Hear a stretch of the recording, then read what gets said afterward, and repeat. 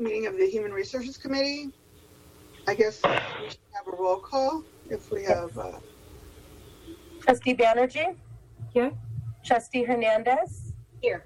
Trustee Jensen? Here. Trustee Peterson? He is there. There he is. You're on mute, Ross. I think Ross is muted. Yeah, there we go. No, I'm not muted. Can you not hear me? Now we can.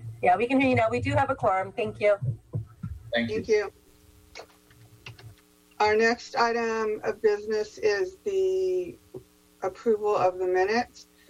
And as I recall, Trustee Banerjee did join us for the last meeting. You're muted, Kinney. I wasn't in the January. Oops. Can you hear me? I wasn't on the committee in January. I think Joe was on the January maybe, but I joined. I was appointed after the meeting. So. Oh, right. And we ended up not having a meeting in April, so that was my mistake. So then if the other trustees, if you've had a chance to look at the minutes, if someone would make a motion. I'll make a motion to move to approve the minutes as submitted. Second. Okay, and I approve, so we can move on from that. The minutes are approved. Thank you. I'll abstain. Thank you. So our next item of business is the discussion of benefits leave and remote working changes. This is going to be a pretty big topic. There's been so much going on, and I have to say I checked into your desktop chat today, Delvecchio, and there were some questions about this issue from employees, I understand. So this is good timing. Thanks. Go ahead, Tony. Good. So I'm going to share my desktop and go through the slide deck here rather than use the book. It's a little bit more, it's easier to move it forward that way. So I'm going to share. Tell me once you can see it or if there are any issues as we're going through the presentation. So, okay. Are you able to see the slides? Not yet. No. Mike, Is that a yes? Take for you? No. Okay. I see. Give me one moment. There we go. Yeah, we got it now. Got it. Okay. So we're going to, for this part of the presentation, we're going to run through both the benefits that we put in place to try and support our employees through COVID-19, the leaves, which was a big issue that we looked at in terms of how to support employees, and then remote work. And we've moved about somewhere in the region of about 450, close to 500 employees to at least some portion of their time being spent off-site. So we'll talk a little bit about that and where we are. So Delvecchio and I talked a lot as this started, and Mike and others in the leadership team, about how to best support our employees. And we were clear that we wanted to do our very best to put in place a suite of benefits that were going to help our employees in a very difficult time. So I'll run through what we did on the healthcare side, which was we added the telehealth benefit, meaning that our insurance plan would reimburse for telehealth visits, which was not in the original plan, as it wasn't in many plans. So we talked to our third-party administrator and made that change pretty quickly so that employees could see their physician remotely, and that would be fully reimbursed. We waived the member cost share for any telehealth visits, so there's no copay for those visits. So it made an improvement in terms of utilization for employees, that they could visit their physician remotely. Most physicians were already seeing patients that way, and there was no copay for that. Our freedom of choice and independence plans, which are our self-insured plans, we waived the cost for COVID testing. So we moved it to effectively a preventative care, even though that's not really what it is, but it meant that there will be no charge to the employee. And Kaiser waived all costs related to COVID diagnosis and treatment. So that made it better for about 40% of our employees that are in the Kaiser plan. We amended our dependent care FSA, so flexible spending account, to allow mid-year changes. What we thought would happen is as schools and daycares were not in session, that employees may not want to defer as much money tax-free to pay for that and change their deduction. So we allowed them to go into the plan if they wanted to reduce the deduction to that plan, so they didn't put as much money into it and they could move it somewhere else if they wanted to do that. And we increased employees' access to medication by allowing up to 2 early refills of prescription medications at the pharmacy, not including Schedule II controlled substances. And so what that meant is they could order up to 3 months of medication, but it'd only be charged for one, so people weren't having to go to the pharmacy. They had less concerns about those types of things. So around the health and welfare benefits, those are the changes we were able to make pretty quickly. Under the CARES Act, we were required to make some changes to 457 and 403B plans, which meant that employees could borrow more money, either 100% or $100,000, whichever was lower, from a vested account balance, allowed delayed repayments for outstanding loans for up to a year, and allowed coronavirus-related distributions up to $100,000. And so Pru accepted also alternative forms of debt because it was difficult to get some death certificates. And so really just following the act as required and then making it as easy as possible for employees to access those benefits that were intended to benefit them under the law change. We also contracted with Bright Horizons. They're a provider of what we would term backup care or emergency care. And so it's childcare and elder care. So if you had an instance where you were caring for an elder and and that person caring for them was unable to make it, you call this number. They will provide someone who is able to come and then take care of your parent or elder or your child. And they have a large number of people who can do that. They also have daycare centers for children, many of which were open, some of which were closed during COVID, but it means that employees who have up to 15 instances a year can call this number and someone will come take care of their child, and that allows them free to come to work. And so it's intended not as a long-term solution, but as an emergent solution. And so that just meant that we were plugging gaps as they became apparent to us with COVID-19. And this is something that we intend. We signed a multi-year contract here, so we intend this to run into the future, not to go away with changes to law under COVID-19. Tony, can you talk about, do you have any data about how much that benefit was used, the Bright Horizons benefit? Yeah, it's in a couple of slides, so I'll come to that, Tracy, and if I can, I'll get to that slide and pick it up there, and then if you have more detailed questions, I'll answer them. So access up to 15 annual days of backup subsidized in-home care, $6 an hour is what the employee pays, so that's their copay, and we pick up the rest of it. For a childcare center, it's $15 a day or $25 if you happen to have 2 or 3 children, and again, we pick up the rest of that cost. You can have an online app, you can call by phone, or you can visit the website. What we saw is that we had 3,393 eligible employees, so it was for full and part-time benefit-eligible employees. 72% of them registered. The benchmark shared with us with Bright Horizons is about 30% of eligible employees register. So that would suggest to us we got the message out quite well. People were aware of the benefit and they registered for it. We had 500 unique daycare or days of coverage provided. One of the things I didn't mention is up until May, we allowed emergent coverage, which meant if you were unable to get daycare or felt uncomfortable with it, you could pay a family member or a neighbor, someone you were comfortable with, to cover your child.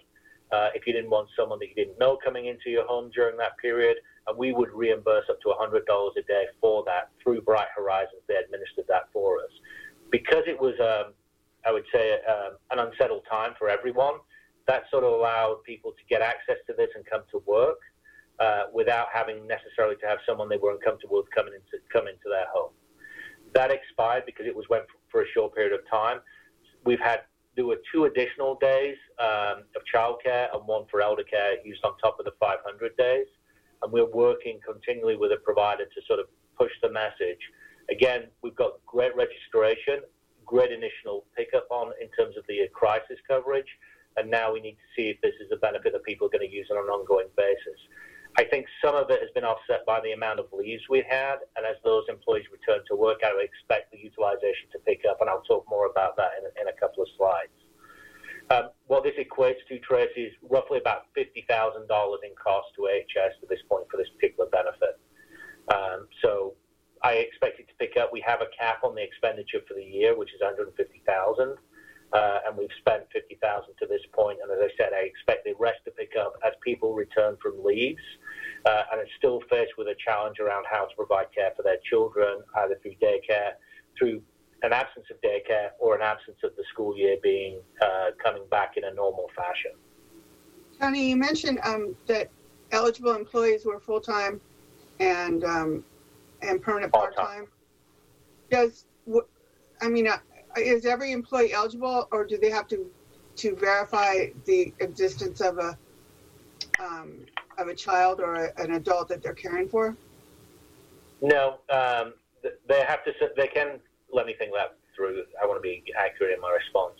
They may be required to provide some documentation. Their dependent eligibility has already been set in terms of child. I want to verify exactly what we require for an adult, but I don't think we do a mass audit to verify that they're not lying about it. But I'll confirm that for you, Tracy, and get back to it exactly what we require for that. Okay. They're eligible to access the benefit if they're full and part-time. And we have information on dependents, so that would be children, already in our system because we've done the dependent eligibility audit, and all new employees hired after that, we gain documentation on that as they come on board. So I'm going to move on to leaves because I think this dovetails nicely with the childcare coverage and elder care coverage, because I think it's going to pick up as leaves diminish. So I'll talk through a couple of things. Our approach to leaves, the number of employees taking leaves, breakdown of the highest areas of utilization. So that's, good to understand where that has occurred, both for this purpose and also for the purpose of where we require registry and other support. And there's a strain on the organization. And then specifically the costs by pay period that this is cost the AHS. So this is a little detailed, and I won't run through it all. The Families First Coronavirus Act came into being with the intent of providing paid leave for people who were either exposed to COVID, had a family member exposed to COVID, and so they were required to quarantine, or had children or other dependents who needed care because of COVID-19. And there are various elements of that act, some of which are at full pay, others which were intended to be at 2/3. As we were wading through this, as it was going through Congress, and it was unsettled at the time when it would pass, exactly what provisions would pass, and for how long it would be in existence, and also whether there would be exceptions to healthcare, we decided to apply the act almost in its entirety and maintain full pay for our employees. There are, some major reasons for that. I think we've been clear for a number of years now we're an anchor institution. Many of our employees live in the immediate community, and many of them are primary breadwinners for their families. And exhausting their PTO and potentially then being on unpaid leave, therefore exhausting coverages and not having benefits, didn't seem the right approach for us. Now, our approach may not be suitable for everyone, but it was the right approach for AHS in terms of what our role in this community is, we think. And so we applied up to 12 weeks of leave. If you were exposed to COVID, a family member was, and you cared for them, you need to isolate. And if you needed to care for a child because of a COVID-based closure of either daycare or childcare. And we sort of simplified that in a chart form, and we used this as we explained it to our employees. And we work with Matrix, who's our leave administrator for us. And so it basically went through, if we required you to go home because you're exposed, we didn't have contact precautions in place, and we thought there was a breach of PPE, you have the potential for leave. Now, that doesn't mean you had to take leave. If it was myself, for example, we thought there was a potential breach, I could work remotely if that was acceptable to Delvecchio and it made sense. I didn't have to take the leave, but a leave was available.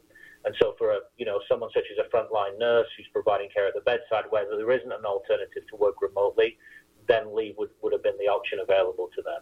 For someone who could work remotely and was asymptomatic, i.e. they didn't need to be resting, or could have worked online from home, then that was available as well. So not everyone had to take a leave simply because of an exposure, but some you could if you needed to. Again, depending upon the job and whether you could work remotely and whether you were symptomatic. If the local authority or physician, i.e. by authority, the county, the state, required you to remain home, the first 14 days were covered under emergency paid sick leave. If the employee needs to stay home for more than 2 weeks because of their own illness, or whether they need to stay off more than 2 weeks for a family member, or if the employee needs to stay off work for more than 2 weeks because of a school closure, all of those were covered by emergency family medical leave. And so the intent here was to lay out for our employees and our vendor that helped us implement this, the circumstances under which leave was available to them. And again, the basic principle was we didn't want employees who had to make a choice between coming to work and leaving a child uncared for, or an elder uncared for, or a family member uncared for. And while it's got costs associated with it, we felt our role in the community was such that this was a better solution than the alternatives, because we felt there would be a large number of employees who'd be left in, quite frankly, untenable positions about choosing whether or not to exhaust PTO, and at that point being on either on an unpaid leave or having to seek some alternative. And we felt that this, particularly at the time, not knowing the length of COVID and expecting by June, July, that we would be through the very worst of it, we think this was the right decision at this time. And we thought it showed to our employees that, frankly, we're doing our very best to support you in a difficult time. And hopefully that's going to pay dividends in the future. And only time will tell, but the intent was to support people in any way we could. In terms of the total number of leaves was 791. That doesn't mean 791 individual leaves, and I'll explain that in the next slide, or 791 people, but the average days on a leave is 37, just over. John George Nursing is the highest utilizer with 60. Individual leaves, again, that may not be 60 people. It could have fallen into any one of those categories or overlap. Highland Med Surg, which falls under a single leadership, we had 44 leaves. Eastmont, which is obviously our largest clinic, had 39. Highland Housekeeping, 27, and Highland Patient Access, 24. And so in some of these areas, significant numbers, and I take the position, I still believe this, that most of the people who took leave needed leave. And either for childcare issues or others. And you see when we look at them up that most of them are related to childcare. People left in a position of not having an ability to deal with the situation. And so we believe this offset those pressures on our employees. But obviously these leaves are going to come to an end. They exhaust them like any other protection. So this is a summary for the period that ended 6/29. So this was what I was able to get into the packet for you, that we have updated data, but this was what I could publish before this meeting. So you see from the period 6/19/20 to 6/29/20 that the leaves dropped. There were 450 employees on leave 6/19/20. It dropped to 393 by 6/29. Again, the issue I mentioned earlier, someone could overlap in leaves, go from one to another, and so that's counted separately. But 393 employees were on leave by 6/29/20. The vast majority are childcare. Kids are out of school. There's no daycare offering. That people are not finding an alternative. And I don't know, quite frankly, that that's going to change. And I think that's something we're going to have to keep a close eye on as people exhaust these leaves, because alternatives haven't materialized. The school year is not going to be what it was. Some kids are going to be schooled from home remotely. My own are in Alameda, and they're doing a mixed model of both at home and online. For younger children, I think that's going to be really challenging. And where employees can't work remotely, these leaves do come to an end, and the expectation would be at that point they do return to work. And ideally, they've been able to come up with an alternative in that time, or we're going to try and be as flexible as we can. But obviously, we've got to deliver services to our patients. Employees with a return to work date between 6/29 and 7/4, so 108, we expect to return to work in that period because they've exhausted the leave, and so they'll be coming back into the workforce. We expect the reduction in emergency childcare leaves by 38, so that's 12% of the total leaves. They'll be returning to the workforce again. So quarantine leaves have decreased, i.e. those people who were required to self-quarantine because of an exposure or that of a family member. Again, that's dropped significantly as well. So you see that number of 436 going down to 395. We see people coming back into the workforce. We're fortunate that that's coinciding with the increase in volume. It's these parents, and not just parents, other people who have issues are going to return to this workforce. We were able, for the most part, to manage without enormous amounts of travelers or registry. We needed some significant part. We were able to negotiate 6-week contracts rather than 13-week contracts, so that gave us some latitude. And as those people time out, this part of the workforce is returning. And hopefully that's going to balance out over time, although the costs for this were significant. So on the screen, what you see now is pay periods.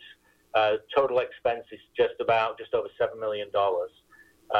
This is broken out by pay period, number of hours, and total FTEs that were paid during those periods. And so, as you can see, 5/30/20 was the highest. 5/16/20 was the highest payroll period, and you see it decreasing the 2 pay periods following. And we would expect that trend to continue. We think it's going to come down now. It doesn't mean that the costs go away. Obviously, there are people still on leaves, but we see certainly a couple of pay periods with the cost dropping, and we would hope to see that continue going into the future. But the problem that our employees face is not going to go away. People are looking for care and solutions. COVID isn't going to vanish. We're about to, not quite, I'm getting ahead of myself here, we're going to enter the flu season as well, and so it's going to be unclear how, when someone presents, the difference between flu versus COVID-19 diagnosis is going to be difficult to tell. And so we've got some real challenges ahead of us, and we're going to have to think carefully about what benefits we can provide to help employees, at the same time being cost conscious, knowing that we invested very heavily in this. And it was done with good intent. It was done to support our employees, but it came at a cost. And as we think going forward, we're going to have to manage carefully how we support our employees in the next phase of COVID and beyond. Tracy, did you have a question? No. No. The numbers, thanks for providing the numbers and hours. That's really helpful. I think the only thing, what I'd kind of like to see, and it wouldn't be that hard maybe at some point, is just kind of after all of the leaves have been exhausted and we're back to some semblance of normal, what was the actual impact, like a pie chart of the available hours and then the hours that were actually taken, the hours that were worked and hours that were taken. So, let me say this back to you to make sure I'm thinking of it correctly. So you think about how many hours we would want employees to work in a pay period and how many they took up, what was taken off in leave?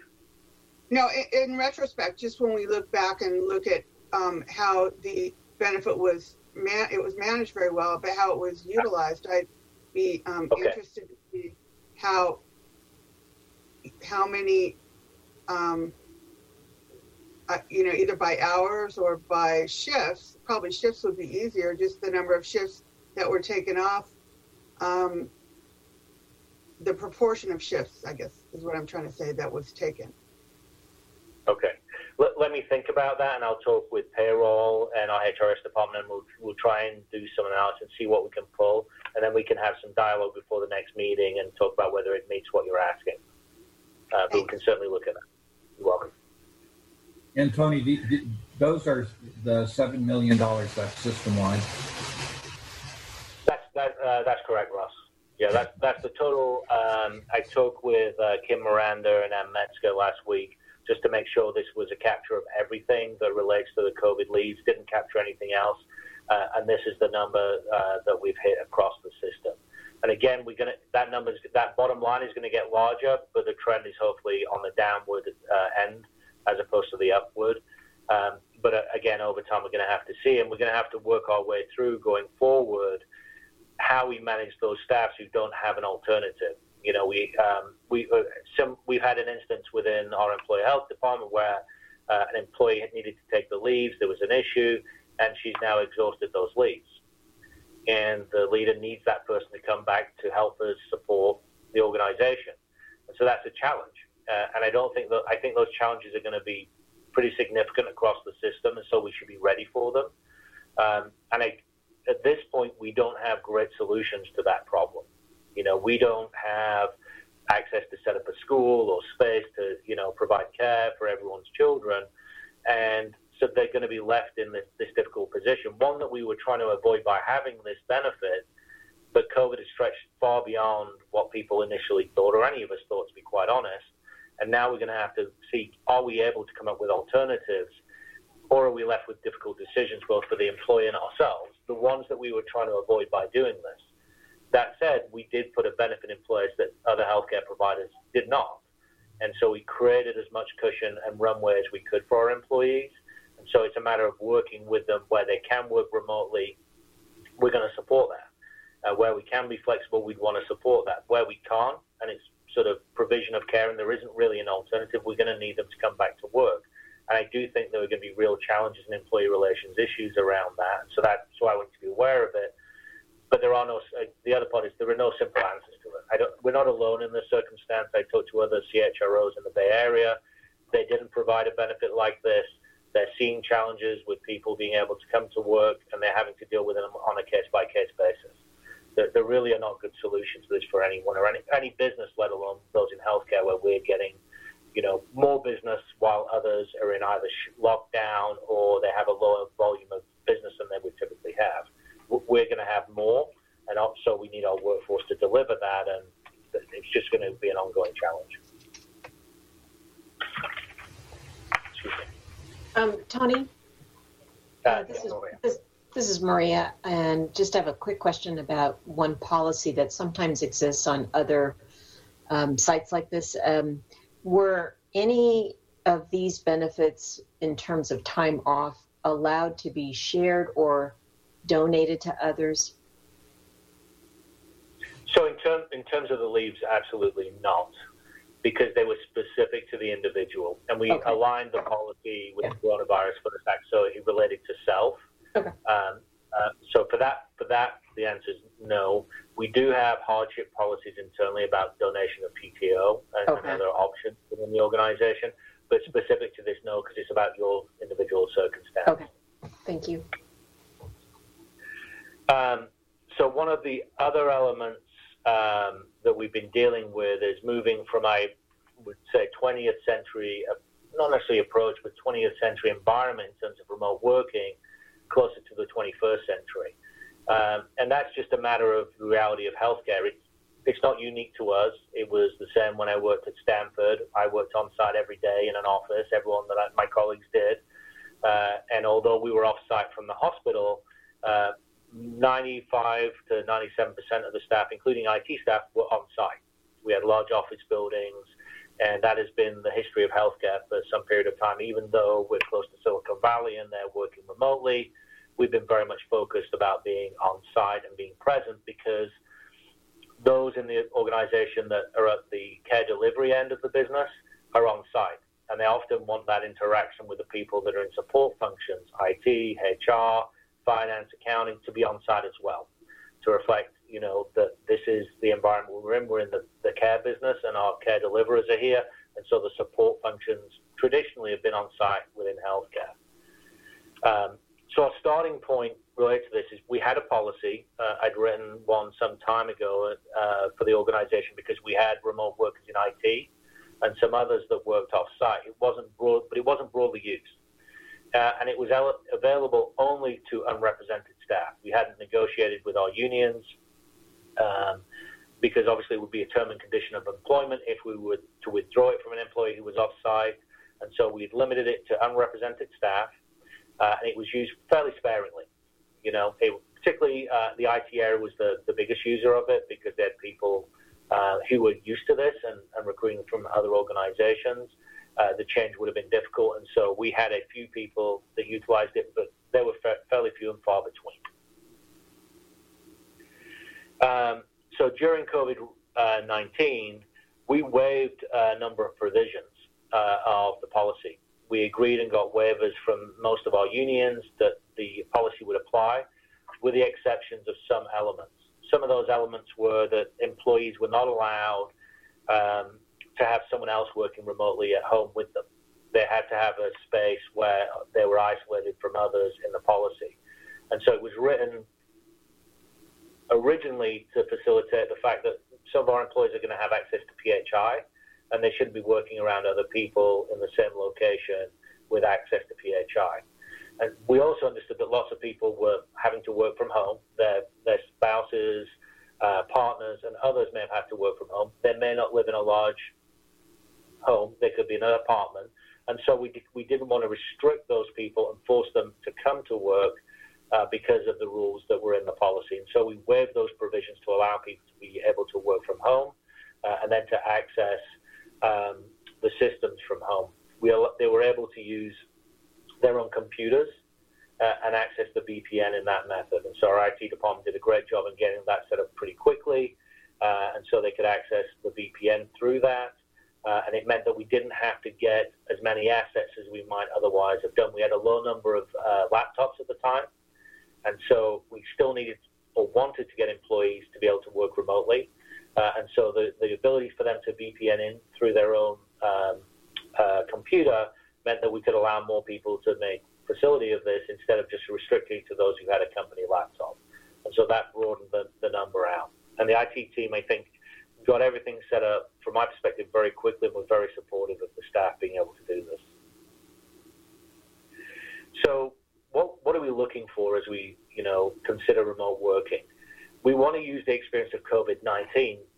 And I use this example, Tracy, you listened today to Delvecchio's call, on a number of other calls. I consider it akin to telehealth. We got telehealth as an organization set up in what I would think of as pretty record time. We went from almost every visit being on-site to most visits being off-site in our ambulatory division. Remote work was a few people to close to 400 or 500 people in a very quick period of time. And so it's clear that we can do this. And so the question is, why would we not continue to do this and reflect the environment that surrounds us in the Bay Area and be sure that we're competitive in the marketplace, and as COVID stretches on, that we don't require people to come back into the office unnecessarily. If we can have them work remotely, they get their work done effectively, let's keep that being the case. So in our speed, not all jobs were considered. We work with managers, as you would expect. I can look at this and have very strong views about who can and can't work remotely, but they don't report to me, and I'm not responsible to deliver the work. So we can partner from a HR function, but we had to work with the operational areas. So local managers decided, we asked them to consider certain things. Could it be performed remotely? Could we get the technology for people to perform remotely? And could the major functions of the job be performed? If the answer was yes, then we wanted them to be able to work remotely. And so, again, we're looking for this to be the way forward, as opposed to simply saying, do you want to allow this person to work remotely? It's, if they can, then how do we find a way to support them? I'm going to jump out, if I may, for 1 second. I'm going to stop sharing and go to share something else.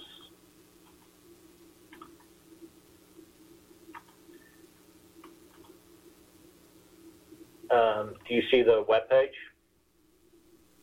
And so our learning and development team pretty quickly built this page for our managers so that they could effectively get information on how to manage staff remotely. So some basic video resources down here on the right, how to collaborate effectively with your team as remote, how to actually work when you're remotely, managing through crisis, both through the Healthy Me program, so mindfulness, mental focus, strength from within, really focused on helping people be successful while working remotely. Various articles, again, so people could look at ways of working remotely, because this was the first time they were doing it, and I'll go into our survey in a moment so you can see more about that. Ergonomics and body mechanics when you're working from home, a little different environment than being in the office every day. And then we had some training modules in terms of how to manage remotely, what the policy is, how to transition workers to remote work. And so that policy is up, and that module is up, and the learning and development team are developing more modules right now, again, to help people manage their staff remotely and to manage themselves remotely. And so really we're building this resource to help them be as successful as we hope they can be. So let me just stop sharing for a moment. Tony, I'm just curious. Does AHS have a certain video meeting policy or provider? Is it Zoom or Microsoft Office or something else? And also, my other kind of a follow-up is, how much work was this for IT to ensure security? So Zoom is the provider. Can you see the slides again? I just want to put it that. I'll go back. Okay, good. Zoom is the provider we use, and that has significant security. The IT team set that up pretty quickly. We'd been using Skype previously, but Zoom is the provider. There is not a specific meeting policy right now. We're working on a number of policies, and HR and IT are working on technology usage policy right now, because there are some things that come up in terms of the use of Zoom. And how for that to be effective, and two, how to stay within the general boundaries of managing staff through this sort of medium, which is new to a number of people. So we're working with IT on that policy right now. They were able to get everything up pretty quickly. We already had an infrastructure in place in terms of broadband, in terms of being able to get people to use VPN. So that was not a huge burden. I think as we go forward, we're going to have to make some transitions in terms of assets and moving more onto AHS assets to ensure the security of PHI. And that's really a discussion for our CISO, our Chief Information Security Officer, with our Chief Technology Officer about the right way forward. And I defer to them. And I've had some discussion, but they're talking about what the best way forward with that is. To ensure we were on the right track as we look to the way forward here, we surveyed both the employees and the managers. We used a fairly basic survey using SurveyMonkey. This is the employee survey, and I'll go to the manager results in a moment. Vast majority of people who are doing this are non-clinical professionals, IS, HR, accounting, and so on. We asked them about their experience at AHS, so we understand what their background is. Have you worked remotely while you're at AHS? Over 50%, not at all. 15, 17% once a month. And as you see, we were predominantly an on-site environment. The basic question, would you like to continue working remotely? It's almost universal from the employees. And so, there are all kinds of reasons for it, and many of them are good reasons. Some of it is latitude, ability not to commute, less wasted time, more effective. And for others, it's just a better environment for them. So these are the questions we asked, and I won't be belabor of going through every single one of them, but you'll see the vast majority of the questions are strongly agree from the employees. Did you have a good experience? Working remotely has been positive. They've been able to manage distractions. I've dedicated workspace that allows them to work. What's interesting through all of that, they're very comfortable working remotely. They think it's been a positive experience. If you continue to work remotely, are you comfortable not having a cube or office? And then you see a big shift, the final question. So while people are still leaning towards they neither disagree to strongly agree, the shift is downwards in terms of, are you willing to give up your workspace? Because one of the things I think we need to consider is, if we have now anywhere between 300 and 500 people who work predominantly remotely, do we need the same spaces as we've operated in before? And that's a question as to, do we need every office? Could you have people hot desks? Could you have people work in the office some of the time and therefore shrink your overall footprint?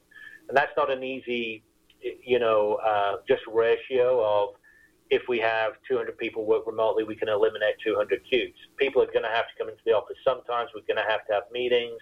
There are going to be times we're going to need them in the workplace. And so it's going to have to be, if they're off-site the majority of the time, that could be 3 or 4 days a week, then maybe we can eliminate a cube. And we're going to have to do, look at this very carefully from a space planning and an IT planning perspective as to what we can eliminate if we're actually able to keep all of these people off-site. And that's the objective we're working towards. We don't want to return people back to the office unless we need to do so. So we also surveyed the managers, so we understood what their experience was like in terms of their own working off-site and then how it felt to them managing employees. So they've got two elements to it: their own experience of being able to work off-site, and then what it's like to manage employees when their employees are off-site, and so are they. So this is a breakdown by location. You see the largest numbers, not unexpectedly, Highlands, the largest location we have, and also the System Support Center opposite the Coliseum. IT has predominantly been based at Creekside, so most of the IT staff worked remotely once we moved to this model, although some had been previously, and then San Leandro, Fairmont, and Alameda in much smaller numbers.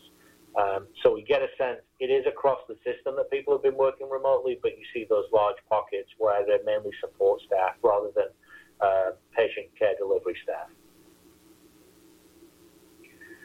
Again, similar numbers in would you like to continue, but about 10% have indicated no. So much larger percentage than for the staff, but still the vast majority of people are wanting to continue in the model that we've set up here. And so I think we're trying to wrestle with how do we make this work as opposed to how do we get back to the way it was before. Because there's not a necessity to return people to work if we're being as productive off-site as they were on. Most of it's anecdotal at this point.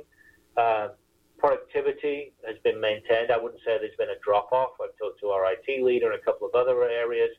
And in some areas where there were, I would say, some interpersonal dynamic issues, those issues have vanished because those staff are not interacting with each other in a negative way anymore, but the productivity has been maintained. So a set of problems where people weren't necessarily getting along when sitting next to each other have resolved themselves because they're not doing it, but they are getting their work done. And so that is a positive outcome in that particular instance. It's in one area. But as we go through this, we may see other similar circumstances where there's an improvement because the dynamic wasn't working particularly well before. This has allowed people some of their own space and not to feel that pressure from colleagues, but they're able to measure the work's getting done. Tony, can you comment on how many clinicians or whether the provision of this benefit or allowing clinicians to work remotely, since there's been a telecare benefit and there's been some visits that have been remotely done? How has that been reflected in the remote working? We do have a lot of the ambulatory physicians are working remotely. The primary care providers initially work remotely. There may be more back on site now. It's a little hard to get a good number on that because many of them were in Oak Care and have now transitioned to East Bay Medical Group very recently. And because they're not AHS employees, I don't have good numbers on that. I do know that people have been working remotely on the physician side. Where it's bedside care, that hasn't been possible. For some of the care delivery side, could be social work. We have some interns that work for Karen Wise, and they were able to provide therapy remotely through telecare. That worked well. And I know some of the primary care providers have been providing telehealth visits, and that's worked very well. The number of telehealth visits has been very positive, and while may not have offset the total lost visits of in-person, has certainly added a portion of visits back into our ambulatory division that we would have otherwise lost. And so providers are definitely working remotely. It's predominantly on the primary care side, but also some of the subspecialty side. But again, because they're not our employees, it'd be hard for me to say how many, but we could certainly look into that and get a better sense of what the numbers look like there. That's fine. I just wanted to confirm. I thought that it was probably likely, and I just wanted to get an idea about it. Tony, Yeah. So these were the survey was only for the folks who were able to work remotely, right? That's correct. And initially, when you mentioned that, because in a lot of the who gets to work remotely was left to the discretion of the manager. Was there anything that you found in terms of productivity on that front, the ones who probably would have liked to have done remotely but didn't done that? Did the HR have to do any kind of conflict interventions, conflict resolutions, or anything on that front? I have two answers to that. One is we have, since we started, done an analysis of every job. The business partners went out. We have a spreadsheet that is of every single job classification in every area of the company with a explanation if the manager indicates that person cannot work remotely, with a clear indication of why. Right. What is the reason? And generally, it's direct patient care. And so while we weren't able to do that before we started people moving off, we have since done that, and that allows us to make an assessment of whether a manager appears to be doing so unreasonably or whether there's a solid rationale for them requiring the person to come to work. So that's how we dealt with that part of it. Directly to your question, there have been a couple of areas where employees have indicated they believe they can work remotely and they want to, but the manager disagrees. And there's one particular area in care delivery where there was a clear disagreement and there was conflict. Mm-hmm. And some of the employees decided they weren't going to come to work. And so there have been interventions there because while the employee obviously has an opinion on this, the person responsible for delivery of care to the patients is held accountable for that. And they were clear in their assessment of it that those people needed to be there because it required a direct in-person interaction with patients that could not be delivered in a remote fashion. And there was a lot of tension around it. That's the largest interaction we've had to have regarding this. There have been other individuals who've indicated that they believe they can work remotely and should be able to work remotely. And they're fair sort of assertions on behalf of the employee because that's their perspective. Then we've had to have a look at it with the manager and again look at the classification. What is the work being performed? What I would also say is, without people being in the office, those in the office have maybe picked up other work, and it leads you to make an assessment, do we need the exact structure as we've had historically? Right. And I think that will lead to some potential transitions. I don't know what they will look like yet. I think we're going to have to work through them a step at a time, and we certainly don't want to get ahead of ourselves. Mm-hmm. But I think it makes people look at work in different ways. Going back, it's not directly related to this, to the leaves. There are some areas where there are a lot of leaves, and people worked heroically. Those that were on site where we didn't have a lot of travelers as support, and they also identified ways of being more efficient and effective at getting the job done. And so there are certain improvements that have come about because of this. That's not without real stress, but I think it's forced us to look at work in different ways, and we'll probably make adjustments because of that. Mm-hmm.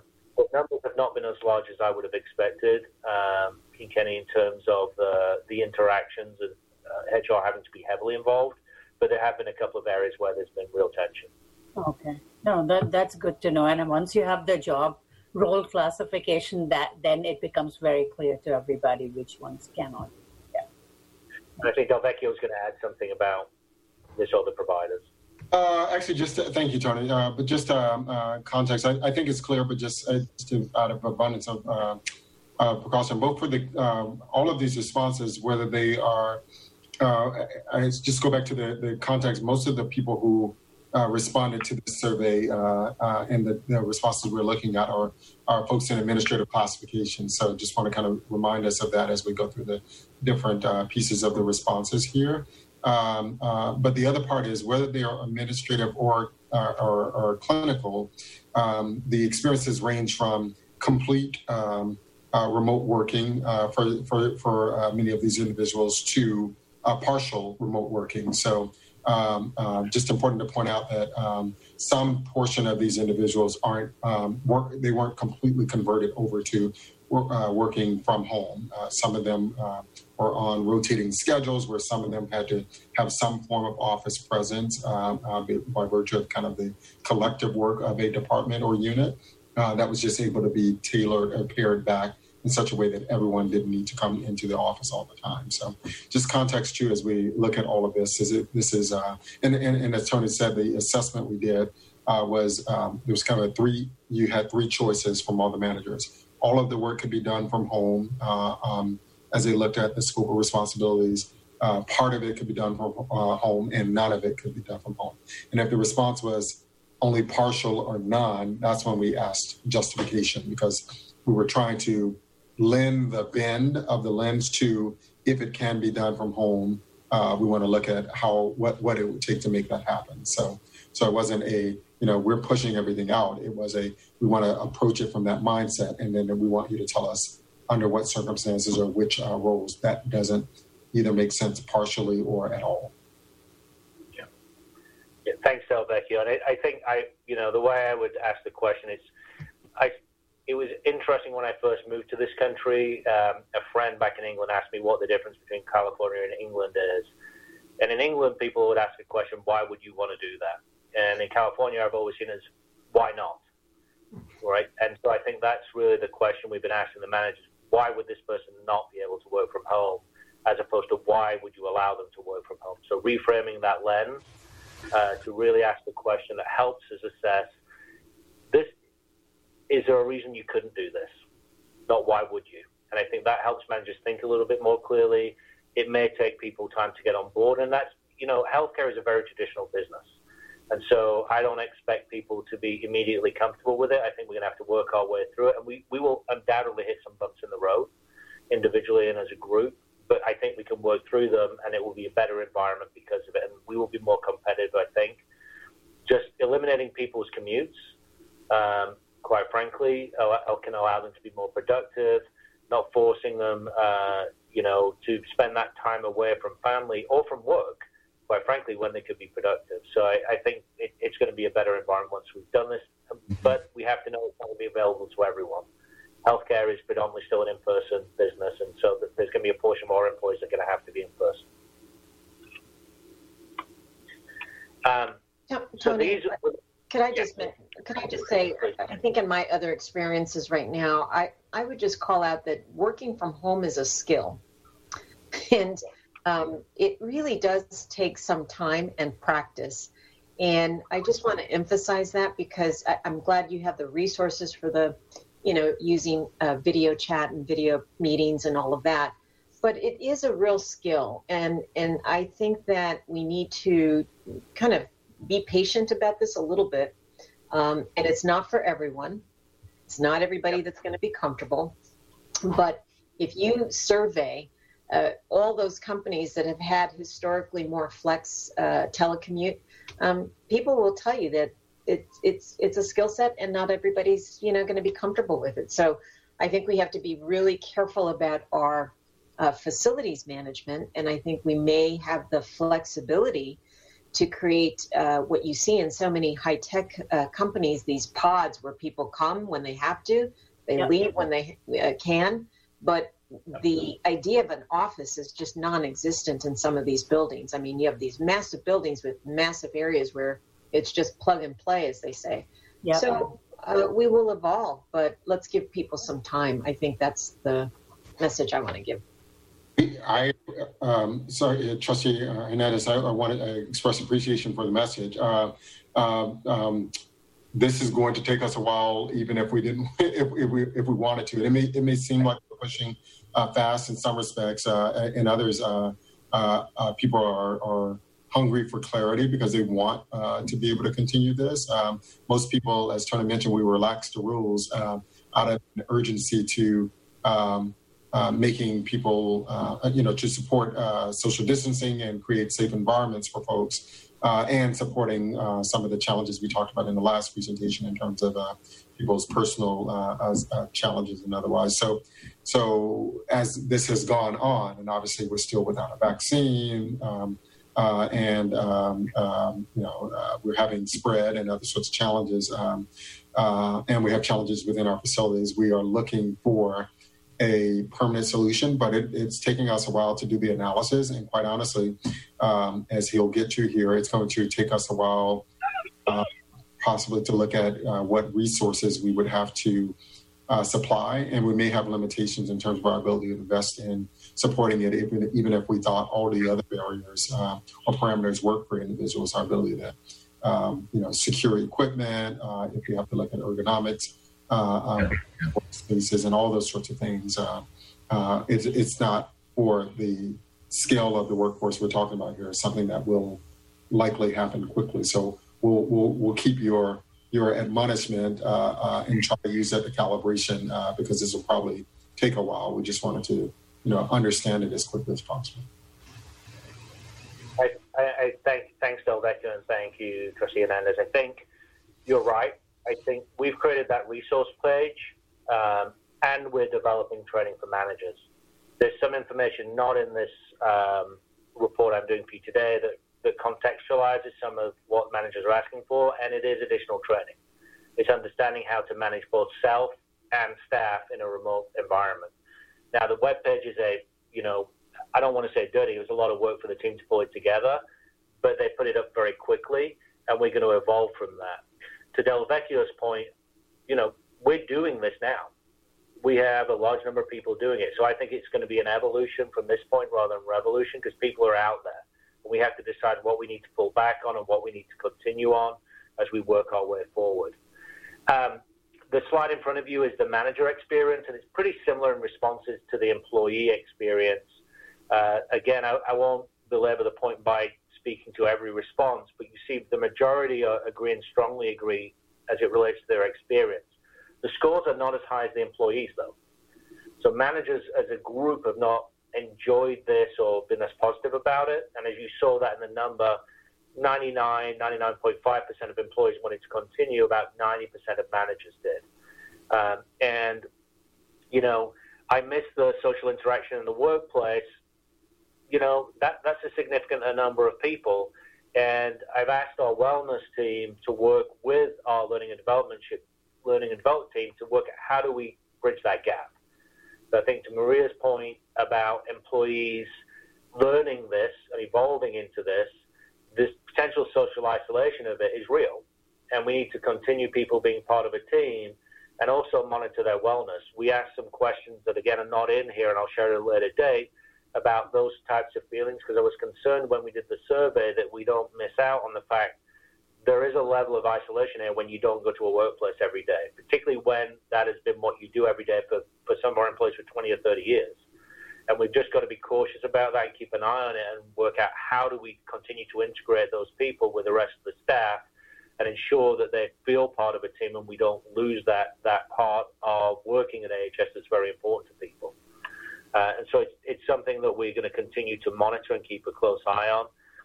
Again, the giving up of the cube or the office, here it's even less supportive, but again, we still lean positive that people be willing to do that. And again, I think your point is valid about our ability to reduce the amount of space that we lease right now. I don't think we're leaping into anything. I think it's an ongoing assessment as to how much we need as we rotate people through, and whether they come in sometimes, that will tell us how much space we really need for the long term.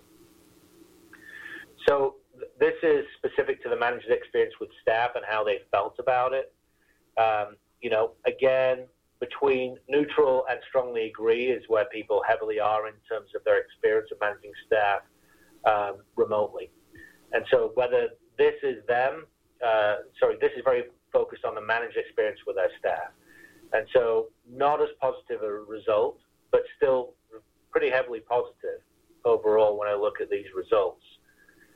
Most of them are very comfortable with their staff working remotely. They are communicating regularly. Again, Zoom is the predominant method, almost Zoom to death. In fact, sometimes my one-on-ones are Zoom when it could be a conference call or something else, if the person doesn't have video. But that has become the norm. And I think in many regards, it allows you to interact with someone visually. And that's a positive thing rather than just a phone call where, again, you could become more isolated. They think they can effectively communicate with their staff and that they can supervise them effectively. There are there are norms in the industry like coding that in many organizations are offsite already, even though they're non-exempt employees, because you can set clear standards in terms of the amount of work that's being performed. The cost of living in the Bay Area is very high, and so a lot of people traveling from Sacramento and other areas further east in the Bay, when I previously worked at Stanford or even as far south as Sunnyvale, people were commuting 4 hours plus to those jobs, and over time they all became remote in nature. And so it becomes very difficult to recruit people to work on site because of the location that they live. And so there are clearly jobs, even non-exempt jobs, where we have clear metrics and can measure the work, manage the work effectively. For others, it's more nebulous in terms of the work. It may be project-based or it may be responsiveness.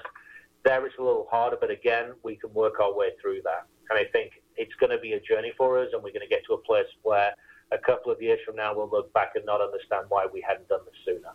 And I think it will become the norm. So what's next? Complete the analysis of the feedback so we can close gaps. As I mentioned, and Delvecchio emphasized, we asked questions about where managers were very clear people could not work on site or it was part of the time. So now we have a comprehensive assessment of those jobs with feedback from the managers and their leader as to the supportiveness of that. There are some areas that today we can't have off-site. There are call centers where we don't actually have the technology to route the calls to someone's home. That's true in HR. It's one of my areas, and we're working with IT to see how we might solve that and look at alternatives. But we don't have the capacity today to support it. But it doesn't mean we're going to stop looking at it. And so, again, this is a moment in time, and they'll continue to evolve. And I think we'll move forward in areas where we're not able to support it offsite. Assess the total additional costs. So people right now may have two screens at work, like I have in front of me right now. They may feel they need that, or they may need that at home. The question is, do they take the screens from work, or do we provide additional assets to them? People, as I mentioned earlier, are using their own computers, and I think from a security standpoint, we'll probably move to AHS assets, and we have some provisioned PCs right now that the IT department has, and they're built, and we may move to those. Then we've got to work out what the support structure is for that. Does someone from IT go and set it up in the individual's home? Do they make sure it's all working? Those are the elements we have to, build out, if it's not just sending someone a laptop and telling them to turn it on, as it would be in a technology company. So we've got to work our way through some of those. And then we're seeking feedback from the represented staff in the union. We have a policy. We want to work through them. At the end of this, we want one policy. And that's what we want to be clear on. As you know, and you've heard ad nauseum, we have 18 bargaining units. We need one policy to administer across all of those bargaining units and our own represented staff. We can't have different policies. It's going to be too difficult to administer, particularly for the managers and leaders who have people in multiple bargaining units. It's going to cause friction and difficulty for them to do the right thing. And so we need a single policy that we can use for everyone, and that's the plan that we have. So let me stop there for a second. I know I've been talking a great deal, so to see if you have any additional questions about it before we move on. Committee members, any questions? Now, this is kind of universal. I think as soon as people start working from home, the general, there'll be some for whom it'll be hard to blur those lines, work and home and get balance, but most prefer that, and like the pod system is now the default in no designated desks for folks to have, like people find a spot. So Tony, that was a great presentation. I do have a comment and a question. My comment is that it seemed, well, my suggestion is that I would think that we would be seeing some cost savings from this as well, because we won't need as many public safety staff, custodial staff, dietary people for the cafeterias, for employees, etc., things like that, as well as the reduction in the number of offices available. But of course, that will also be we'll have to be addressing the employee physical distancing. So it's kind of timely by not having as many people there. You'll have more space to distance for the people that are there. So I think that we should be able to see some savings, maybe not a bottom line savings, but overall definitely savings to employees and employees who are happier at work, but also possibly some savings for facilities and things like that. And finally, my question is, you mentioned Stanford briefly. Are you aware of other organizations, other acute care systems like Kaiser or Summit or others that are having more remote work than, especially in California? I don't imagine it's probably that common elsewhere, but in California, are you seeing it becoming much more common, or prior to the pandemic? Yeah, I mean, I have colleagues from Stanford and other hospitals that I talk to on a fairly regular basis. The social distancing pushed many of them to have people work remotely, not just administrative staff, but some clinical staff. I know at Kaiser, some of the providers were working remotely and just doing telehealth like our providers. So that's happening because of this. Whether that continues for the long term is yet to be seen. Stanford has been doing it for a long time because the cost of facilities in Palo Alto simply became prohibitive for healthcare providers. They pushed their HR department out from Palo Alto to the East Bay, and then they pushed them to be remote because they simply didn't want to pay rent on space anymore. So a large number of those employees became remote employees.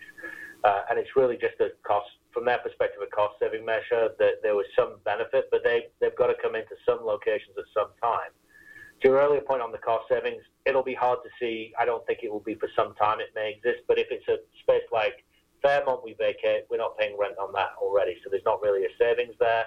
If it's from somewhere else, there are potential savings, but again, I think it will take a significant period of time for this to flesh out, because for those in the office, I think Delvecchio mentioned earlier, people are coming in sometimes and rotating, and so we need to maintain the space, and for right now, social distancing when they're in the office. So it may play out to a savings for us, but it's going to be a while. I do think the saving to the employer is significant. Not paying for gas, not traveling to work that time, whether it's by public transport or otherwise. And at a particularly stressful time in COVID-19, that peace of mind of not being there is actually just valuable to people. And I think if we can support that, then it's a good thing. Thank you. So next I'm going to run through a brief update on our labor negotiations, so you know where we are. Obviously, you're aware of our multiple bargaining units because we speak about it frequently, but I'm going to go just through 3 slides to let you know where we are in terms of our current status in terms of negotiations. So I'll begin at the beginning with ACME, our Management and Professional Union. We have begun a reopener with them. They're setting dates right now, and so while any increase is effective to June of this year, which is when the reopener was due, we haven't agreed to anything at this point in time. So we're engaged in negotiation with them purely on salary, not the remainder of the contract. BTC, so Tony, I'm sorry, just to clarify, this is the reopener that the union is allowed to reopen. This is not our reopener, right? Yeah, well, explain how that works. Thanks. I can. So the only term of the contract that is up for negotiation now is salary, or at the economics. And each year of the ACME contract, June, they can request an economic change to the contract, really around salaries. And our option is to agree or disagree with that position, and to negotiate it. But the rest of the contract's not open. They would come forth with a proposal, and we would obviously be responsive to that proposal in terms of what we felt we were able to do. BTC, Building Trades Council, we've been negotiating for a long time. They recently had a change in their lead negotiator. I think while O'Bray had served them well for many, many years, the transition sort of allowed a new relationship to form between Athena on our side and their lead negotiator, and I think we're going to make significant traction in that area pretty soon. So I'm very positive about it, even though it's been open for a long time. just the change in dynamic with a different person isn't a reflection necessarily on the individual, but sometimes that change in dynamic at the table could be helpful, and I'm hopeful that that's going to be the case here. They've been incredibly respectful at the table. They're a good group to work for despite the contract being open for a long time, and I'm confident that we're making progress on that. CIR, which is our interns and residents, is closed right now. It doesn't open until 2022, so there's nothing on the table there at this point in time. Park Ridge and South Shore CNA, which is a tiny unit, 27 nurses, is not open right now. CNA at Alameda is in fact open. Right now, we've been negotiating for that some time, and I'll jump to the next slide. CNA at San Leandro is also open. So we've been negotiating for that for a period of time. We have had a number of positive exchanges in terms of narrowing the issues and signed a number of TAs recently. And so I think that's going in the right direction, and the differences between us are narrowing. I think they have agreed to some of our proposals, and likewise we've agreed to some of theirs, and so it feels like it's narrowing. I'm very optimistic about moving forward with that contract in terms of the basic proposals on the table. So that is moving in the right direction. The two ILWU units we're negotiating, they have moved quite slowly. The changes proposed by us have been less than in some of the other contracts, but they just have moved quite slowly. Again, there's been a change at the table recently in their lead negotiator, and I think that's going to have a positive effect. We seem to be moving in the right direction in both of those negotiations as well. OPEIU is open. That's moving along reasonably. There's nothing particularly at issue there. Local 39 is not currently open.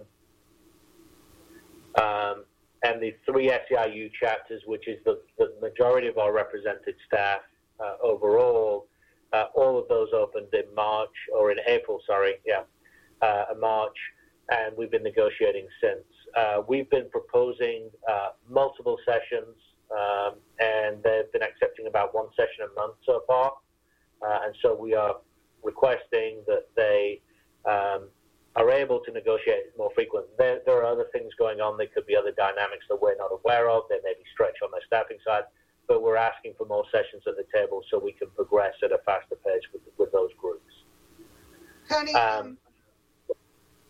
can you just comment and regarding the negotiations and the scheduling of negotiations? Is it, in your opinion, or in the research that's available throughout the HR world, is it beneficial to continue negotiating, or isn't it to both parties, usually to both parties' advantage to come to agreement? But it may be that it's different based on what the environment, especially the economic environment is. It may be that when there's uncertainty in the economy, that there is a tendency to delay closure of the contract. I'm just curious about that, if you have a sec to answer that. Yeah, I won't talk about research because I'd have to go and do some research. I can talk about my own experiences here and elsewhere. I think it's in both parties' interest to get a contract, because you operate under the terms of that contract for the employees and for the organization. And it's good for everyone to be very clear what the rules of the road are and the policies are that relate to the employees and management. I think that's just a good way for us to do business and for us all to be clear.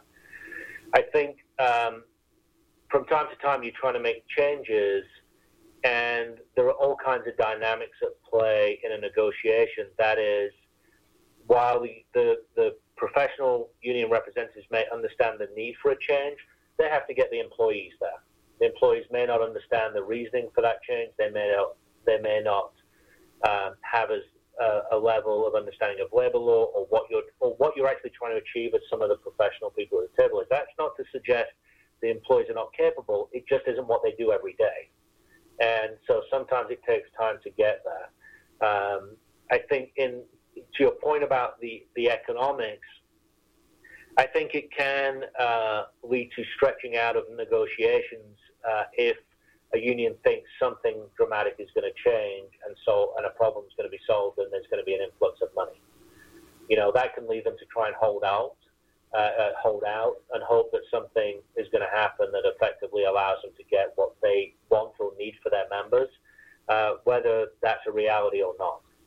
Because, unions are elected, and the members, they may believe the union's going to get them something, the union may have committed to something, and when that's not the reality, it's very difficult.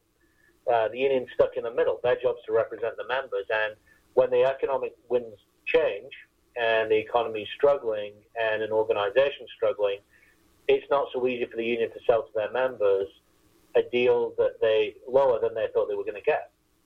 Those are just realities. Even if everyone understands that, accepting it can be very difficult because the members can decide they want to change a union in certain circumstances. And so I think the dynamics are in. Yeah, thanks. I think they just. Go ahead. Sorry. It seems like you the contracts. There's as you say, there's many contracts. More contracts are open than closed, but most of those just opened up in March, just recently. But there's 3, I think, that have been open since 2018, and I was just kind of trying to figure out why that would be. Why it wouldn't be really why everyone on the union side, as well as I know that you are, be working really hard to close those up. Yeah, and sometimes that's hard to say. One of the things that we've been pursuing that we've talked about in public is AHS's desire to be a system. And when you attempt to be a system, you're looking for similar language, in the contract so you can effectively manage. It's not always easy to get a group that develop their own separate and distinct contract and language that they control to agree to something simply because it serves the organization. That doesn't mean we shouldn't try and pursue it. It doesn't mean that it's not the appropriate thing to do, but it's not always easy. And so I'm respectful of both the union's role and the people who negotiate on behalf of the unions. Sometimes it's hard. Even if they agree, it can be hard. But our job is to keep working at it, keep negotiating, get it, narrowing the differences to the point that there's nothing left to talk about. And that's what we will continue to try and do in an attempt to get an agreement that works for both the employees and for HS, because there's no value to us in a contract that works solely on behalf of the employer. If the employees are unhappy, we can't do our business. It just doesn't work. Things have to be a win-win. That doesn't mean you're going to get everything you wanted, but it has to work for both of us. Otherwise, you have unhappy employees, and that does not lead to good patient care. So I think we're going to keep, it's not the right word, but slogging away at it, because I think it's hard work, and Athena's team are doing really good work here. And I respect the union's job to try and get the best deal they can for their members. And we're in tough economic times, and we're going to do everything we can to get a deal and keep working at it. So thank you for the question, Tracy. So UAPD is closed right now, not open to 2021. That's the physician union. Not open UHW at Alameda. We agreed a deal for them fairly recently. And then UHW at Park Bridge has a wage reopener 2020-21. And so we'll start talking to them about dates in the not too distant future. So our objective here is, was just really to give you an update, but let you know we are working on these contracts. Our objective is to get the contract solved. It's in our interest and the union's interest, I think, and our employees' interest, most importantly.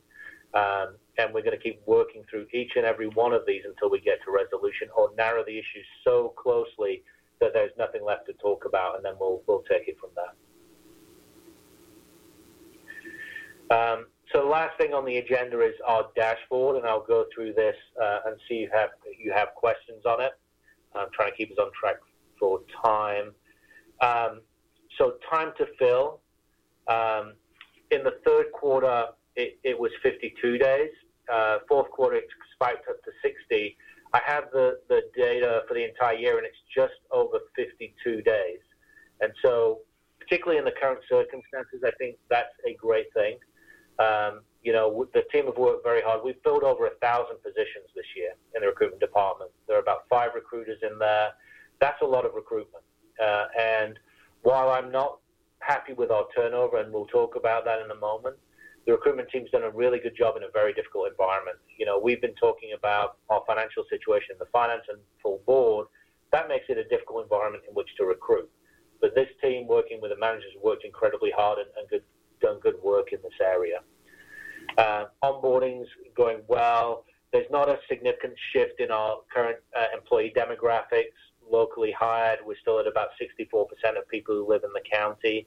So no real shifts there in terms of the applications and or more importantly, the makeup of our total workforce. Workers' comp days have gone down. Some of the loss here relates to there's been a significant increase in total productive hours, and that feeds into the calculation. The number of injuries is down, and I'd like to say that's a great win, but quite frankly, it's likely a reflection of the number of people on leave and people working remotely, not being in the workplace to have a fall. And so that may be, to Trustee Jensen's earlier point about cost savings, that is a potential savings, although we're going to have to keep a close eye on ergonomic issues with people working at home offices and not being in the workplace. And so that's an assessment that we're doing. We've got a relationship with a vendor that makes those assessments, so we feel pretty good about that. But a reduction in injuries in the last quarter is seen as going in the right direction. That could be a whole other topic on what people can claim when they're working at home, versus when they're out doing something at work on behalf of their employer. That would be an interesting thing to understand better. Yeah. Go ahead, Mike. If I might, jump in here, actually, Trustee Jensen, that's a pretty interesting point. I sit on the board of, the Beta Council, which is the governing board for Beta, our insurer, and we had a fairly robust discussion at our last board meeting, actually about the impact of the pandemic on a variety of the insurance coverages. But the one with regard to workers' comp, was the most interesting, because it sort of, flips in a variety of directions, where there'll be fewer claims because there's fewer people in the work, force lifting and slipping and falling and all those other types of things, or will there be just a different variety of claims, as Tony points out, repetitive stress injuries, because people, are, lying on the couch, working on a laptop, that type of thing. And so it's put, the insurance industry in, real difficulty in terms of trying to assess what it should be doing with regard, to, actuarial information and, how they're setting rates, because there's a lot of information that sort of suggests that, well, this could reduce, risks in claims, and then others, though, that, as soon as you're looking at some of those prevention things, then you say, okay, well, now will we have more and more expensive claims, because, essentially, for the most part, COVID has been, declared or designated, automatically work-related, for many employees. So it is a rather large and robust conversation that's probably not going to be resolved, to any, conclusion or with any, definitiveness in the near future.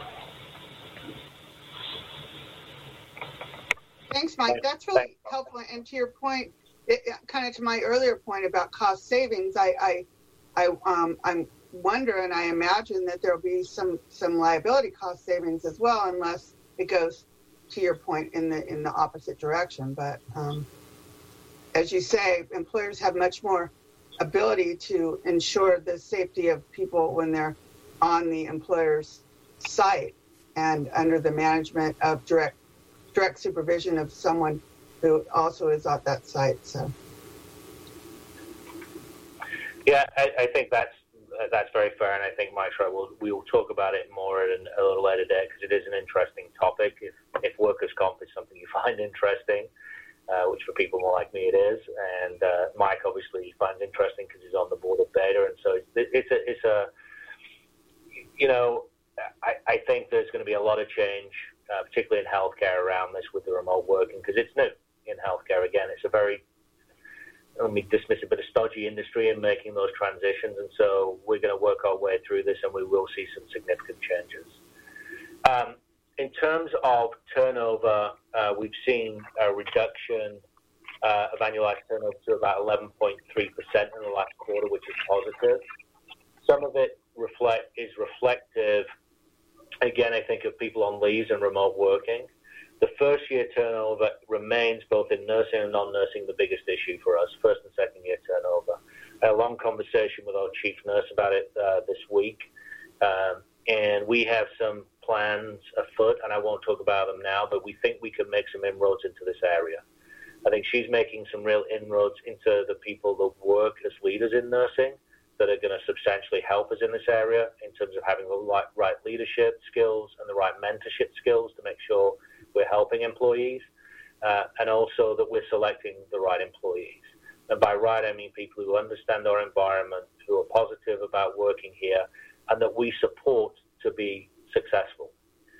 Because I think there clearly is still an issue in this area. And to my earlier point, we're recruiting a lot of people, and that's costing us money. And we're losing people on the back end of this, and we're losing them heavily in nursing in that first and second year. And if we can put a stop on that, it will help us shift the environment. There are two key elements to that in my mind. One is the selection process. How do we select people? And then secondly, how do we onboard and ensure that they're effective in that first 90 to 160 days? Because once we get beyond that period, we're going to have a greater level of the individual sticking with the organization. Turnover in healthcare in nursing is very high in the first year. And I don't think we're going to solve that for the industry here, but I do think we can solve our problem here. And there are just some interventions that we have to have that are going to help us in this regard. Last is, a couple more slides. So this is reasons for leaving year over year. So voluntary separated out from involuntary. You see on the voluntary, it's predominantly retirement and shift in schedule. Shift in schedule is predominantly driven by seniority in unionized positions. Since most of our turnover happens to be in clinical or unionized positions, simply because 92% of the employees are represented, we don't control that shift in schedule. It's based on seniority. And so those remain the two largest items, retirement and shift in schedule in terms of voluntary. On the involuntary, it's either layoff or job elimination, and that has been over the last couple of years. And so we see that this is the feedback the individual gives, that why they have left for a reason other than under their own volition. It's because there's been a reduction in force of some kind. It may be small or large. They could be bumping. They may have not been the subject of the reduction, but ultimately may be the individual impacted by it. And so those shifts have not been substantial in the last few years. It's the same type of reasons. The retirements are heavy. I spoke with the team earlier today. I've got a much more detailed set of information that we're working on to help us drive in to the turnover issue here. And I'll share more of that at the next HR committee meeting, because I think it's a valuable piece for us to talk about, both from why people are leaving and also the demographics of those people who are leaving, what is driving individually. So we're working on that right now, so it goes beyond this to something more meaningful so we can see what it looks like. Because I think there are clear interventions we can make in this organization that are going to help us on the turnover side. I had a quick question here, Tony. On the involuntary terminations, why do we have such a large number of no responses? Wouldn't the manager know why people were terminated? No, this is purely from the Work Institute. So these are exit interviews, Ross. Every employee is contacted minimum or maximum of 3 times. They're called at home or on the contact that we have available for them, so they can provide feedback. And we get verbatim responses to questions from this grouping, and this is the response that they gave to us. Part of that larger set of data I was talking about was to pull from Lawson the reason code that we have, and then marry it up with us so we see both what our reason is, then the employee's feedback, and then some more substantial data with demographic breakdown, so we can really dig into this in a way that's meaningful. The thing, and I'll think about how to present it, and I'll talk to Christy Jensen about how we, deal with it. It can become overwhelming in terms of the various data elements of it, so I want to make it meaningful and useful, and not just raw data, because at that point it's just a lot of numbers, and I want it to be useful for us to have the dialogue. So we'll talk more about what's going to be helpful in that regard, because we're doing the work internally, and obviously you need to know what that work is and be able to see it and guide us and provide advice on it. And Tony, I have a question for you about that slide. Am I to understand that in the involuntary terminations for last year, we were at a total of 143, and we've already surpassed that, and we're at half the year, or is this? It's fiscal year. Those are fiscal year, not in calendar years. Okay. So it was 91, 143, 177 for the fiscal year 20, which finished on June 30th. Okay, thanks. So yeah, we definitely surpassed it, but it's in the county. And one of the things that would be useful is to look at the total population to know, is that reflective of the fact we got larger, or is it just an increase in the amount of people being terminated? Yeah, got it. So this is our EEO1 data. I'm going to ask your indulgence. I'll go through this quickly because I've asked our HRS team to break it down into tabular form because I just don't think this is helpful. Sorry, Tony, I was just going to say in response to that last question, I think some of that also, obviously this was the fiscal year in which we went live in Sapphire, and I think we experienced some turnover connected to that, which is a common practice in organizations when you switch EHR. So I don't know that, but it wouldn't surprise me if a percentage of that was connected to clinical staff that we may have lost relative to converting to a new EHR. Yeah, I think that very, I would say on the retirement side, why we saw it pick up is probably reflective of that shift to an EHR and whether I want to learn that entire new way of doing things or that workflow if I'm right at the end of my career and I have that option to retire. So I think that played a significant role. As I said, this is our EEO1 data, so it shows the breakdown, but the more I look at it, the less useful I think it is. You see that we have a much larger female population than male population. You see that when you look at it, the majority are professionals and technicians. You see that we have a fairly broad population. We have a relatively large number of Asian employees, white employees, African-American employees, and the Latino and Hispanics in the groups are underrepresented based on if I was to look at the county data. Those are the broad things that we can see here, but we can't see a lot more. So we're working on ways to make this more effective. We're looking at different tables that will show year over year that shift, because I think right now this gives you the snapshot on the next slide, which is the previous year. It's a little hard to compare, so we're trying to look at ways to make it a more effective comparison for you and for us, actually. And so, again, similarly, we don't see massive shifts. The shifts are predominantly, if I go back, we've got a larger employee population in 20 than we did in 19. The general demographics remain fairly unaltered across the board. And the same is true of 18. Again, the entire population grew, and over time, we've become slightly more female than male. But again, the demographics overall have not shifted considerably over the period of the last 3 years. And Tony, how many total now? What's the broad total number? We're about 5,000 employees, and I'm saying about equal up and down. That includes SN employees, full and part-time employees. Okay. So the whole gamut. Some people don't work here very often, but that's the total number of heads that we have. So that was the last slide. So I will, if you have no further questions, I'll hand it back to Tracy to pick up. And I'll stop sharing my screen. Thanks, Tony. I think that we've come to the end of the agenda. If anybody has any, I know that we have Mike to report out on the investment committee. If there's a report, you want to do that right now? Certainly. I can probably pare this down to about 30 minutes. What? He's a fun guy. No, I think because I do believe we missed at the last minute, the last meeting. Just a couple of things I wanted to share with you. So, as you know, the committee meets on a quarterly basis, and so our last meeting was on May 21st, and it was actually, interesting, from the standpoint that that meeting basically looked at, data within the plans, through the end of March of 2020.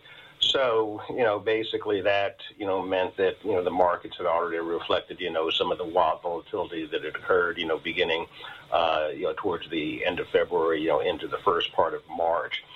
Looking at, what that meant, for our actual plans and programs, as you can well expect, all of the market indices, basically covering the last 3 months, the last 6 months, and the last year were all underwater, with the exception of, fixed income securities, bonds and the like.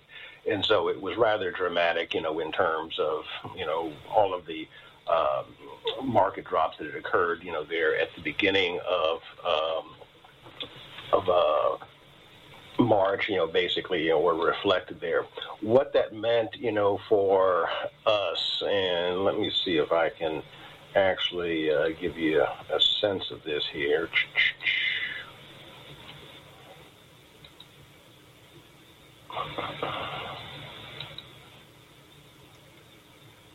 Can you see anything? Okay.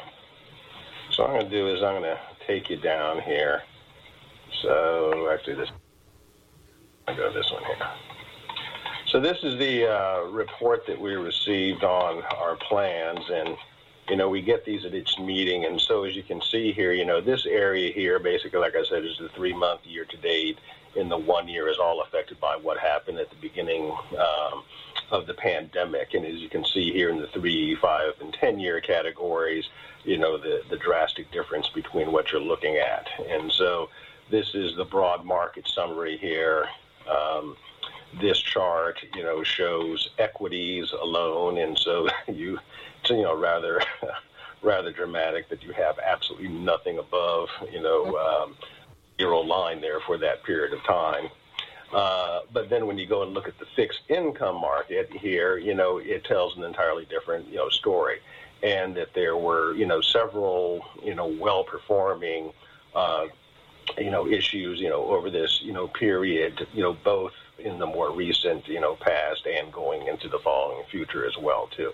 So, unfortunately, we meeting in May, it was difficult, for us to really make any predictions about, how this was all going to play out in the future. And I think that the general sort of understanding is that we will continue to be waiting and seeing, for a period of time.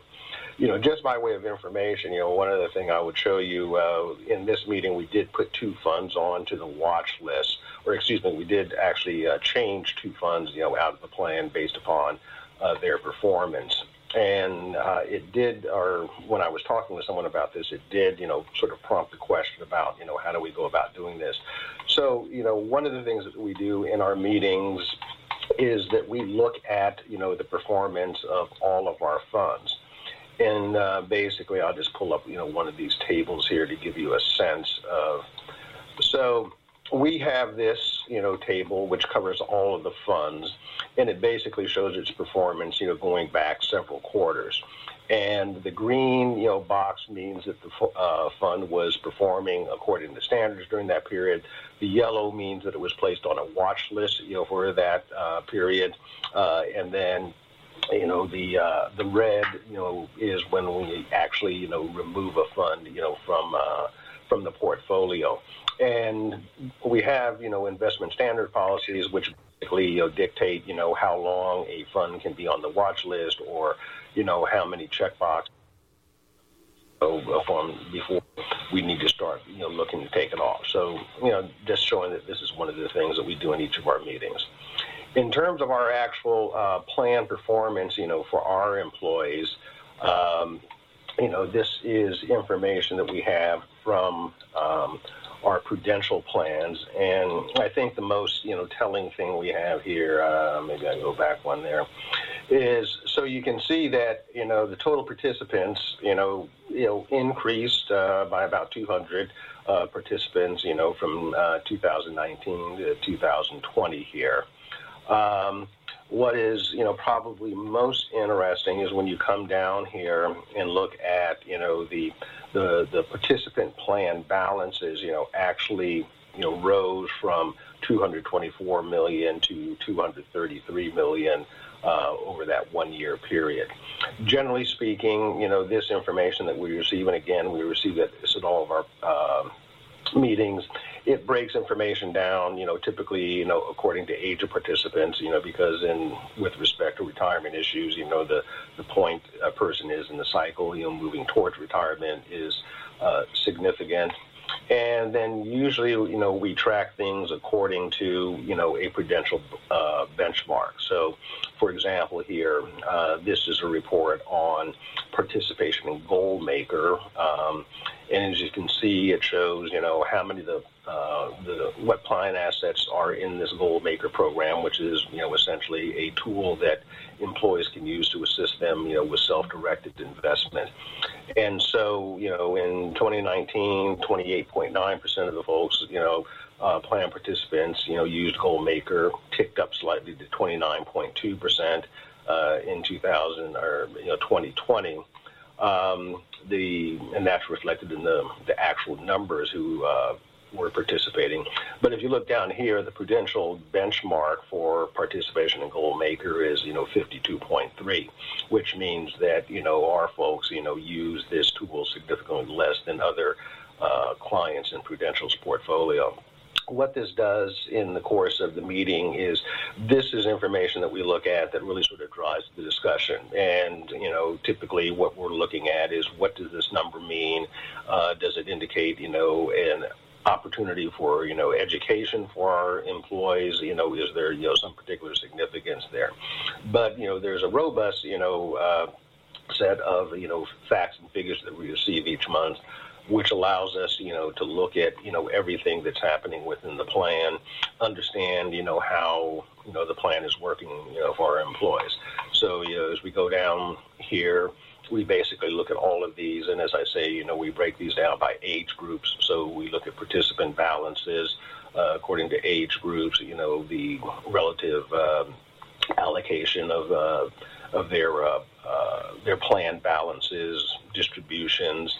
And then we also look at things which happen within the plan. So if you come down here a little bit further, we actually have some information, which tells us, basically withdrawal information. And then we also, spend a fair amount of time looking at loan utilization in the plan. So understanding, how many employees are taking loans.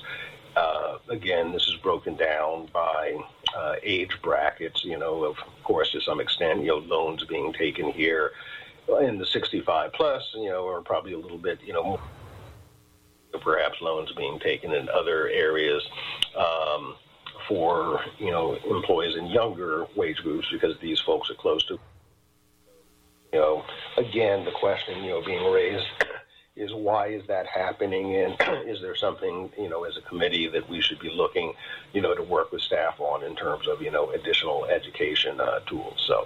So just wanted to give you a quick, view of what typically happens in our meetings. Like I say, the one other thing that we did in this meeting is we received a legislative update on those items that, were occurring primarily related to the pandemic that affected, retirement plans and the operation of retirement plans. And Tony, in his first report, spoke to the CARES Act, the provisions of the CARES Act that basically, require, certain, changes being offered to employees to help mitigate the impact of the pandemic. So, the access to loans, access to, plan funds, related, for, COVID-related reasons.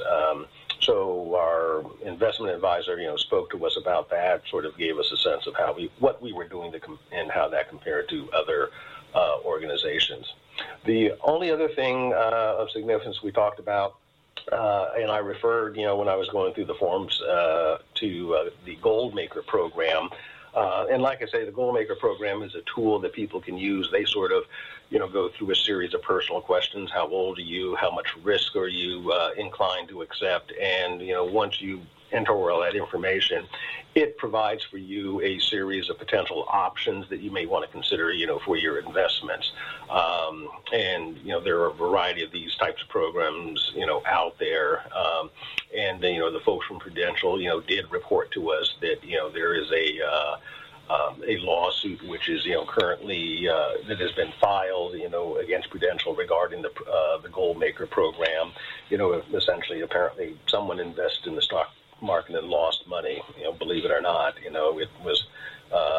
So yes, looks of horror across the board is, but they were doing their due diligence to disclose to us that litigation had occurred. It's not they considered in the category of nuisance litigation. We on the committee talked about the significance of that and what it should mean for us, and determined that there was nothing really for us to do. The Goldmaker is but one of the options available to employees. Within the website on the platform, there was nothing to suggest that there's anything wrong with Goldmaker or different with Goldmaker as opposed to any other investment advice that they might be receiving. So, but other than that, those were the things. We'll meet again in the next quarter, which I think will be quite interesting, because at that point we'll be receiving data from through the end of June, which is, sort of into the first lull, if you will, of the pandemic. And so I think it might be interesting to see, what that has meant for the overall market, and what sort of, clarity that the investment folks might have up to that point, based upon, having 6 months almost of data to look at in terms of the pandemic effects. So other than Mike, if there's any questions. While you were talking, I was looking at the market at March 31st and then at June 30th, and it's we picked the absolute bottom of the market when we had the meeting, and it's the Dow Jones is up 1,800 points, and the Nasdaq is up 2,200 points, so it's like it's 10% higher than it was at March 31st. Timing. Oh, yeah, I suspect that this is going to be, pretty much the same as, the meeting in the first quarter of 2019 and the meeting in the second quarter of 2019, the big drop off in December 2018. So, but it's my understanding that apparently, it has been proven that proven beyond actually the shadow of a doubt that the stock market will go up or down. So I guess this is playing out. So, any other questions? I actually have a question, and it may be for Tony or for you, Mike. Aren't there some relaxation of requirements for borrowing from your retirement account? And have we seen more activity since that change happened? Yes, so that's the provision under the CARES Act that, basically for COVID-related, reasons, it increases the amount of money that an employee can, obtain in a loan, the lower of $100,000 or the or 100% of their fund assets, which is substantially higher than what it typically has been. The folks from Prudential, because of the time we were meeting at then, and we were only talking about through the end of March, weren't able to give us any real data on the usage of that, because we were still probably talking about what was at that point, information through the first couple of weeks of the pandemic. I would suspect that we'll have a more detailed report for us when we have the meeting, which covers plan activity through the end of June. Tony, do you have any anecdotal information at all about that? No, I'm afraid not. I think we're going to have to wait to see what happens with Pru. Nothing's come up in my discussions with our benefits department to indicate that we've seen a spike, but they would go through Prudential. We wouldn't necessarily see it. And so I think we're going to have to wait until we get, some hard data, and then we'll assess what sort of situation we're in and the employees are in. We have been doing more education of employees around the financial situation. We've worked with Marsh and others to continue to provide that, and we will continue pushing education. Thank you. That'll be good to hear about at our next HR meeting. Great. Does anyone else have questions for any of our leaders here? If not, then I don't think we have any other business. Tony? Okay. Then we're adjourned. Thanks, everyone. Thanks, everyone. Thank you. Thank you. Presentation.